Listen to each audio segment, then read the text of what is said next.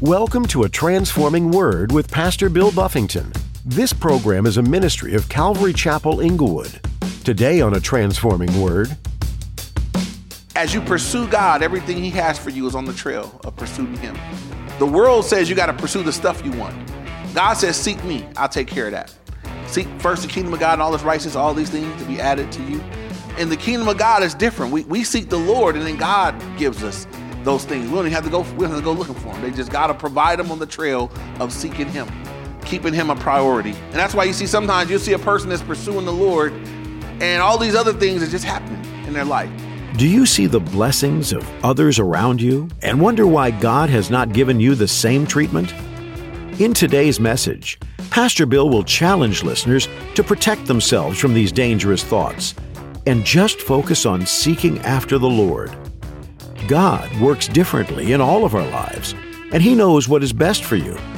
Our responsibility is simple: follow Jesus. If we make that choice every day, the consequences are always good. How might you shift your eyes back onto the Lord in your life? Now, here's Pastor Bill in the book of 1 Samuel chapter 12 for today's edition of A Transforming Word. I don't like to wait. Anything I've ever asked God to do, I feel like, man, I've got nothing fast. Everything has been like, you're going to wait. I'm like, God, I want to marry her. She's not even ready to be my girlfriend yet, I went to Bible college. I wrote on my application in 1999. It was a 2-year pastoral program. I wanted to go through the program so I could plant a Calvary Chapel in Inglewood. And because I couldn't find one over here. Almost one semester before I finished the program, the church where I'm at says, hey, come on staff here and, do youth ministry with us. And I'm like, no, I'm supposed to go to Inglewood. And I pray about it, and the Lord's like, no, you're going to be here a little longer. 10 years. And then finally, 10 years. And then God says, a little over 10 years. Then I finally get to go. That was not my plan. I didn't plan to be there. But can I tell you, those were some of the best 10 years? Those were a fruitful 10 years. There was so much God let me do and so much He did in me. There were things that I hadn't even thought of, my kids and what God was doing in them. That was God's will. But it was not my plan.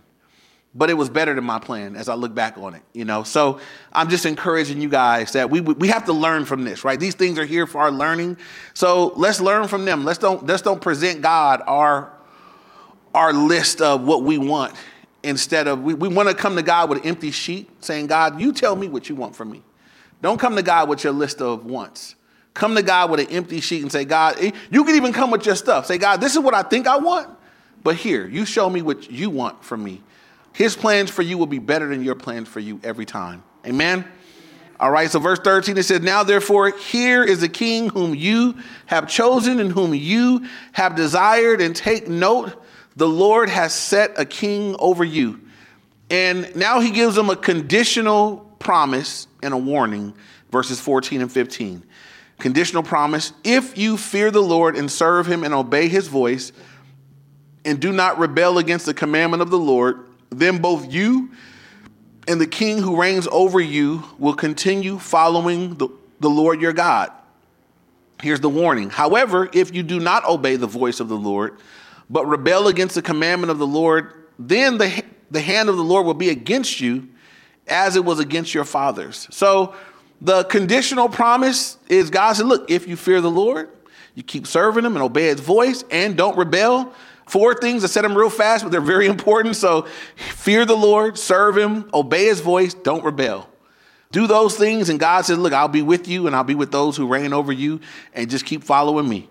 However, if you don't obey my voice and you rebel against my commandments, then my hand is going to be against you as it was against your fathers. Here's the thing. They had the option of God's hand being with them or God's hand being against them. There's nothing more powerful than the hand of God. And so if God's hand is with you, who can whoop you? Who can defeat you? Who can hinder you? Nobody. But if God's hand is against you, who can save you? Nobody. So if there's one person that you need to be with you, it's the Lord. Sometimes we get that wrong. Sometimes we're looking for help from everybody else. We're looking for agreement from everybody else. We're looking for people to agree and see it our way everywhere else. And God is like, the one person you need to be on your team is me. And it's not really that we need God on our team. We need to be on His side, right?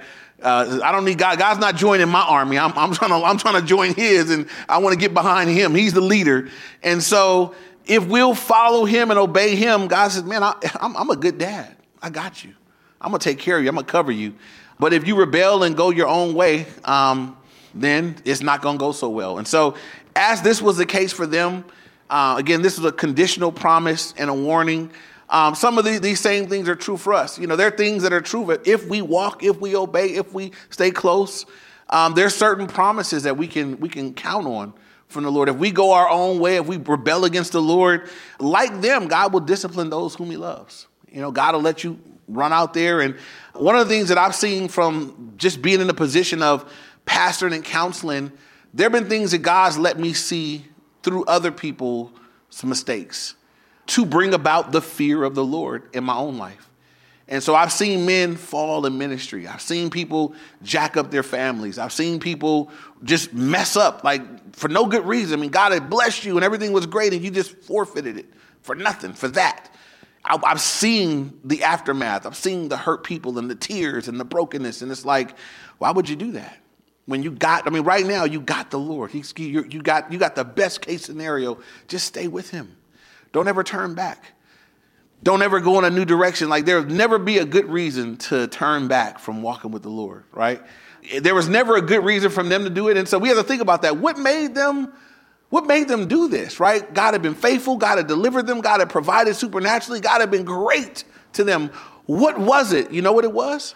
Looking around at everybody else.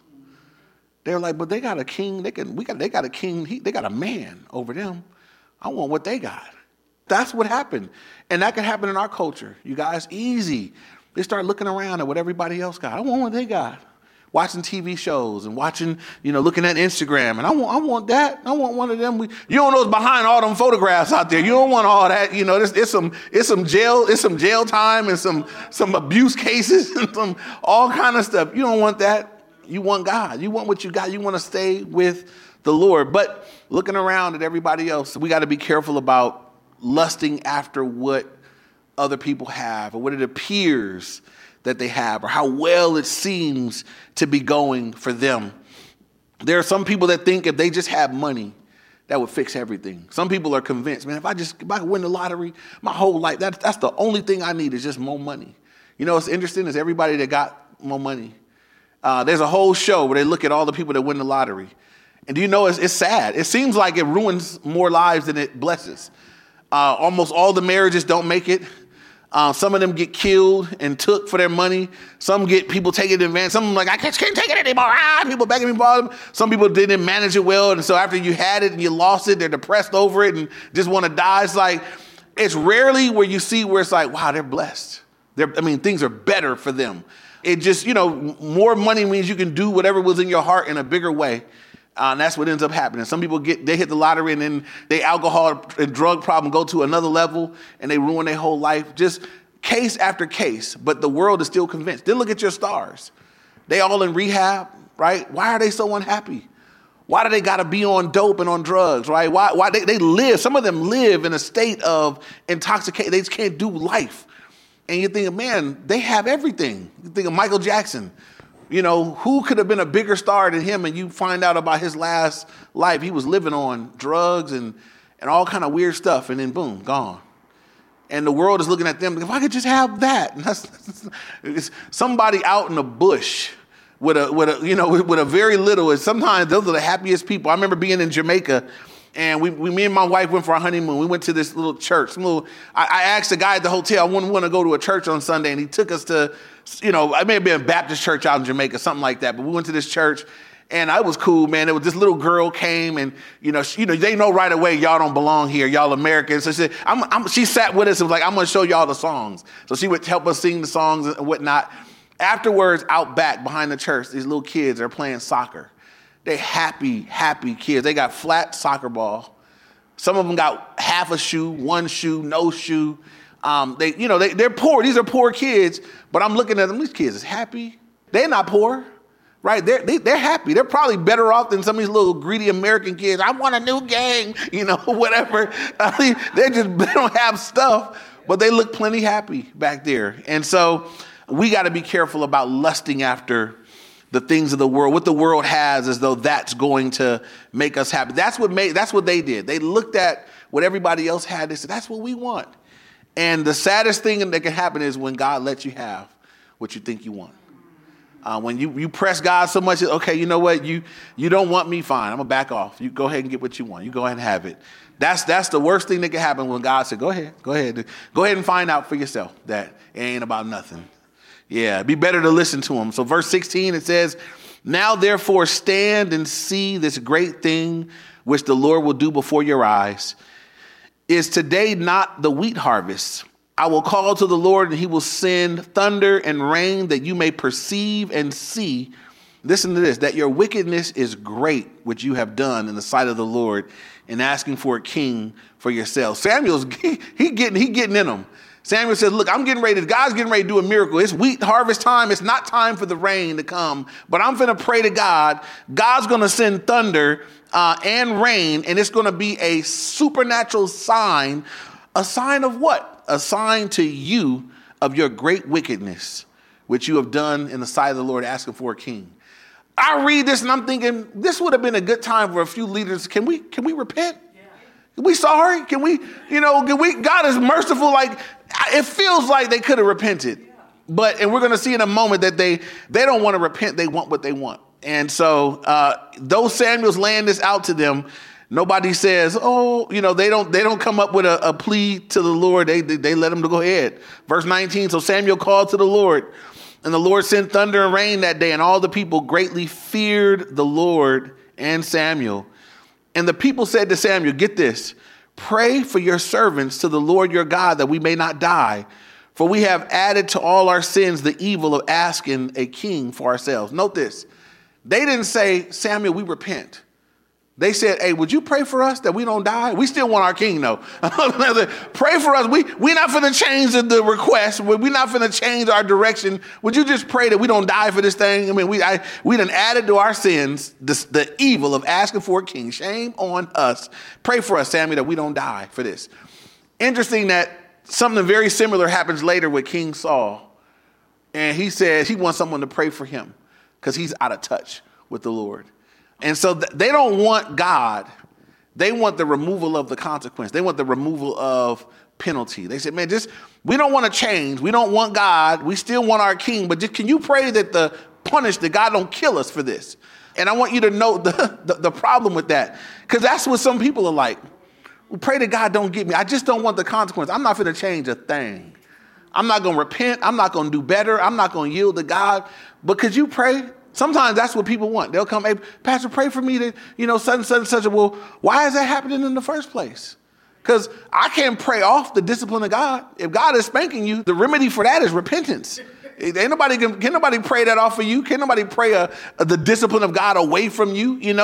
If God is disciplining you for disobedience, the remedy is repent and be forgiven, and then see if God have mercy. And so verse 20, then Samuel said to the people, do not fear. You have done all this wickedness, yet do not turn aside from following the Lord. So Samuel said, look, forget about it, guys. Don't worry about it. From this point on, don't turn aside from following the Lord, but serve the Lord with all your heart, and do not turn aside, for then you would go after empty things which cannot profit or deliver, for they are nothing. Hear that. Samuel tells them, do not ever go after anything that's not God, because if you do, you're going after things that are empty, that cannot profit or deliver, for they are nothing. Anything we pursue apart from God, it can't profit you, it can't deliver you, it is nothing. Don't pursue it. Pursue the Lord. Here's a cool thing. As you pursue God, everything he has for you is on the trail of pursuing him. The world says you got to pursue the stuff you want. God says, seek me, I'll take care of that. Seek first the kingdom of God and all his righteousness, all these things to be added to you. And the kingdom of God is different. We seek the Lord, and then God gives us those things. We don't have to go looking for them. They just got to provide them on the trail of seeking him, keeping him a priority. And that's why you see sometimes you'll see a person that's pursuing the Lord, and all these other things are just happening in their life. The couple that led me to the Lord, they've always been very blessed. I would say materially blessed. But there are people that they've never sought material things. They don't really glory in them. They don't make a big deal about them. But I've watched at my distance as I watch them, and I'm like, wow, God just blesses them. At 22, first house. and then another house, a bigger house. I remember going to see him, and it was on a cul-de-sac in Corona, big 2-story house with a pool in the backyard. But you know what? Every house that I ever went to visit him at, there was already people that they were witnessing to. First, I went to the second house, and he said, hey, man, come over here, my neighbor. I was talking to him in his garage, and he had some questions. Come over there with me. Let's talk to him about, go talk to him about. I'm like, that's why God has blessed them. One, the stuff don't have them. They have the stuff. And again, they're just pursuing God, just pursuing the Lord. And God just bless them. Pursue the Lord. Let the Lord be the one. Don't you go pursuing stuff. God may have stuff for you, and you'll get everything you're supposed to get on the trail of pursuing God with all your heart. Verse 22 now, for the Lord will not forsake his people for his great name's sake, because it has pleased the Lord to make you his people. And it's a sweet promise Samuel throws in. How about God? How he's not going to forsake his people for his name's sake, not your sake, for his name's sake. God won't forsake y'all because he don't want to make himself look bad. Y'all still bear his name. So every parent here, think about that. Your kids. My mom used to tell me when we were kids, my mom would make us pass by her in the morning. We were on our own for getting dressed. But you couldn't leave the house without passing by. You had to come to the room, and she wanted to get a head to toe. Is my clothes ironed? If you got junk on your face, come here, go wash your face. Get that, because my mom would always say this, you represent me. I don't want you going to school. People think you don't got a mom to care about you, And so she would make sure you looked right before you left the house. That we could mess it all up before we got to school, but you left home, your face was clean and your clothes was right, And so the Lord said, look, for my name's sake, I'm not going to forsake you guys. And it pleased the Lord to make you his people. And I think about that, man. As messed up a people as they were, it still pleased the Lord to make them his people. And if you could take hope or comfort in anything in this section, it's that, the way that God loves his people is his covenant God. And he loves broken people. He loves messed up. He still loved them. I don't even love them. I read this and I think, you guys are jerks. You guys are dumb. He's making bad decisions left and right. And God's like, I love you guys. I'm always here. When you call me, I come. And you come to the New Testament and God is like, I love you broken people. Y'all sinners and y'all be messing up, but I just love you. And I've made a provision for you guys. And so there really is no reason for us to be separated from God, because he'll take you back when you come. He'll forgive you when you seek him for it. He'll wash you and cleanse you as needed. I mean, for someone to be away from God, it's a choice to be away from God. God will have you back. And you could be far away and decide, I'm going to come back. I think of the prodigal son. You couldn't do anything more disrespectful in that culture than say, Dad, give me what I get when you die. Imagine one of your children came and said, how much do I get when you die, Dad? Can I have it now? Give it to me now, right? Give me my inheritance now. So in other words, you dead to me. It'd be as if you dead. Give me what I get now. And God gave it to him. The father said, go ahead, here, take it. And he went out and spent it all. Riotous living, disrespected the household. Good Jewish boy out there in the pig swine, getting ready to eat pig slop. And he finally came to his senses and came back home and had his little prepared speech. And I love that picture of the Heavenly Father. It says he ran out to him, fell on his neck, kissed him. Son started with his, corny speech. Dad, I'm not worthy to be just make me one of your hired servants. And this man, shut up, boy. Come here. And he put a robe on him and sandals on his feet and a ring on his hand and rejoiced and killed the fatted calf and had a celebration. And that's a picture of our Heavenly Father. He's back. My son who was dead is alive. When he left here, he didn't understand the value of being in my household with me. But now he's coming back. I'll take him. And again, rich men in that culture didn't run. Too cool for that. But this father, when he saw his son afar off, he ran, fell on his neck and kissed him. And that's a picture of the Heavenly Father. He will have you back. And so there's no need to be separated or distant from the Lord. You can repent. You can turn from your sin and come back to him. He'll forgive you, wash you, cleanse you, and reinstate you and start fresh with you. And so we want to take that away. God is good even when we're bad. Amen. Moreover, verse 23, as for me, far be it from me that I should sin against the Lord in ceasing to pray for you, but I will teach you the good and the right way. I love this. Samuel says, I won't stop praying for you guys. I won't sin. He said, it'd be a sin for me to stop praying. I'm going to continue to intercede for you guys. I will not stop praying for you. But he says, but I will teach you the good and the right way. And for anybody here that's a leader, you got anybody under your care, you got children that you're caring for, people that you care about, you keep praying, you keep interceding for them.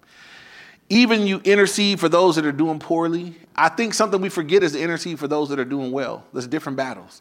Those that are doing well, we got to intercede for them because they're actually in the war.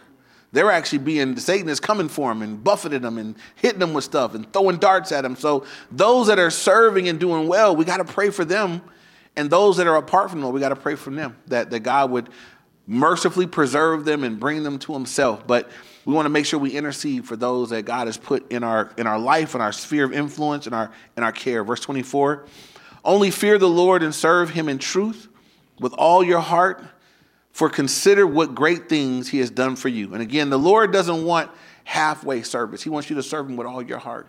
That's how we want to serve the Lord. Anybody here that's walking with the Lord, if you're watching this, God wants you to serve him with all your heart. No half-hearted service. Why wouldn't half-hearted service be good enough? It's not enough for the Lord. He wants your whole heart. If any part of your heart can be divided over to something else, then God's like, I don't have all of you. I want all of you. I'm reminded that when Christ died for you on the cross, he didn't die for most of you or 50% of you or 90%. He died for all of you. He gave all of himself, and he expects all of you. And so here throughout the Old Testament, he wants them to serve him with all of his heart, their whole heart. Is there anybody here can think of a character where God says repeatedly about them that he served God wholeheartedly with his whole heart? Holy, follow the Lord. Old Testament, Paul did too. Any Old Testament character, those phrases, you might can think of that. Someone who wholly followed the Lord. It says about Caleb that he had wholly, it says over and over, but all those other people, they were solid people too. Wholly followed the Lord. There's certain characters in Scripture where you never see them deviate. You never see Daniel deviate. You never see Joseph deviate. You never see Paul deviate. There's certain ones you look and you think, wow, it looks like we know they were human and imperfect, but the testimony of Scripture is pretty solid on their behalf, that they went for it. Caleb is one of those guys, just wholly followed the Lord. And so I encouragement to myself and to you guys, because we're all weak and we're imperfect, but that's our prayer. God, help us to wholly follow you with all of our hearts. And again, the way to follow the Lord with all your heart is to make sure that there's none of your heart given over to anything else. You can't follow the Lord with all your heart if part of your heart is given over to something else. It's got to be fully given over to the Lord. But if you wholly give your heart over to the Lord, that's how you can enjoy everything that God wants that to do for you, wants to do in you and with you and through you. Last verse 25, it says, but if you still do wickedly, you shall be swept away, both you and your king. And I love how Samuel, I like straightforwardness, right? Samuel, he gave us these promises and these mushy gushy stuff, and God's faithful to you. And look, but if y'all still do wickedly, he's going to you're going to be swept away, you and your little sorry king.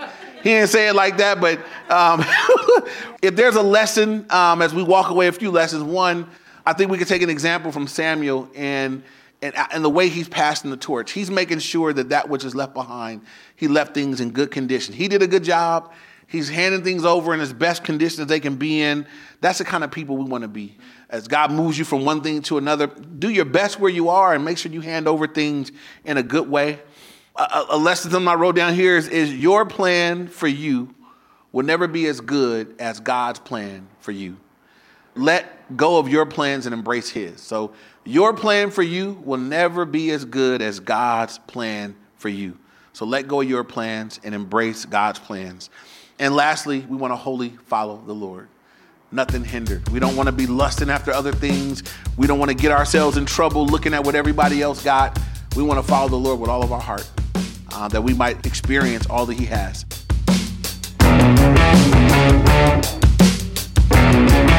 You've been listening to A Transforming Word. As Pastor Bill Buffington has been teaching through the book of 1 Samuel, this book covers some interesting history in the Jewish nation of Israel. The book starts with a prophet declaring the first king of Israel, and the book ends with the death of this same king. Why did Israel desire to have a king so badly? Was it a case of everyone else has one, so we should too? It seemed to have been a situation where the people wanted a person to rule and reign over them, rather than just trusting God to do the kingly duties. As we all know, humans have a tendency to fail and falter, and the first king of Israel was no stranger to this. King Saul started off well, but he didn't end well. Power, prestige, disobedience, and insecurity were all part of his downfall. May these messages in the book of 1 Samuel be a good reminder and a lesson that no matter what man attempts to do, without God, things will surely crumble. If you'd like to hear this message again, or listen to more messages from 1 Samuel, go to calvaryinglewood.org. If you have some questions that you'd like answered, or need someone to talk to, we're happy to speak with you and try to answer those questions. Just call or text 310-245-4811. Once more, that number is 310-245-4811. This program is a ministry of Calvary Chapel Inglewood in Inglewood, California. Thank you for spending time with us today in the book of 1 Samuel, here on A Transforming Word.